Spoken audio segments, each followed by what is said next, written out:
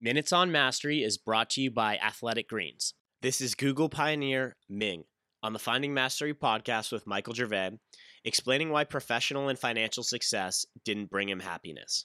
At a young age, did you see success in the same version that you see it now, or has there been a change? Yes, there's been a change. That's actually a deep question. So there's a little bit of psychologizing in here. But when I was young, I just realized this, part of the hunger for success arises from, I think, pain, right? And you recognize that. So there is a part that I'm not worthy, I'm not good enough, and so on and so forth. So I suck, I have no value. Therefore, in order to prove my value, I had to be successful. Right? That's right. Yeah. So when I was young, that was how I think a lot of it is a lot of my drive for success comes from there. And so, as you know, I was successful starting from a young age. Like I said, I won my first award at 15 and so on. And then later on, I was a successful engineer.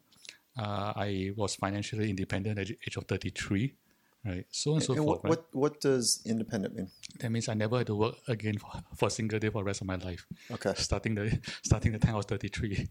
Wow, that is really cool. Right. So that's the financial independence that you were able to figure out. Yes, and so the biggest lesson through this journey is that success does not bring happiness, which I think you figured out. I think all of us figured out. Yeah.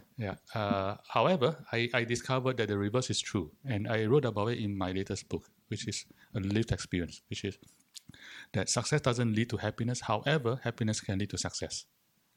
Cool. Right? And there's a lot of data, there's a lot of scientific research that shows that. But for me, I kind of lived it, because after I learned to be happy, I find that I was a lot more successful, because there was nothing holding me back. And I didn't need the success to feel my inadequacy anymore. Instead, I was already happy, and the success was in addition. Okay. And not just in addition. It was service. Yeah, it's something I did for the world. I did stuff for the world, and then somehow that led me to become successful.